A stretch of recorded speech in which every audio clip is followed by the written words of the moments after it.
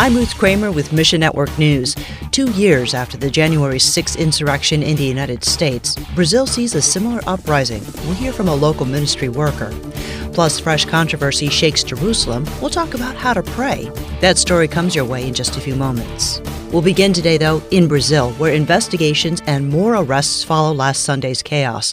Supporters of Brazil's former president, Jair Bolsonaro, stormed the presidential palace, Congress, and Supreme Court demanding a coup. Ricardo Krasinski with Transworld Radio Brazil says today, we still have people that don't agree with this new government, but the things is calm down right now. Critics accuse Capitol security forces of supporting the protesters. Authorities arrested one ex-security official and issued a warrant for another, the former head of Capitol Police, Anderson Torres. He reportedly gutted the police force before leaving on vacation. The conflict in Brazil reflects a climate of instability in a divided country. Many people don't agree with the direction of our country was going. Brazil's October election was the tightest race in the country's history. Political loyalties run deep and keep society fragmented. TWR Brazil endorses a different response. We encourage the exercise of meekness and self-control, characteristic of fruit of Holy Spirit. Pray for peace in Brazil and unity among the followers of Christ. Next, foreign ministers from Turkey, Syria, and Russia plan to meet this month, and it could happen as early as this week.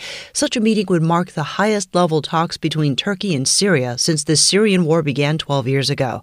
The United Nations calls Syria one of the most complex humanitarian and protection emergencies on the planet. Samuel with Redemptive Stories tells us, it's an ugly, and continuing to worsen situation, particularly with winter coming. Fighting has lessened on the ground. Still, it shows no sign of completely stopping. It would be easy if there were just two factions fighting each other. But you've got Turkey in the mix, Iran, some rebel holdouts, the Kurdish regional area. And that's not the worst of it. The greatest war they're facing right now is the economic war. Rising prices continue to make it unbearable for people to live. Believers see no light at the end of the proverbial tunnel. The hope is in Jesus. That's pretty much it, because it feels like a slow decline into uncertainty and nothingness. And yet hope remains. In the midst of this brokenness, God's doing some amazing things. People are coming to faith and seeing true hope. Pray for strength as Syrian believers offer help in Christ's name. Pray against the powers that continue to negatively affect the stability of the country, the economic situation.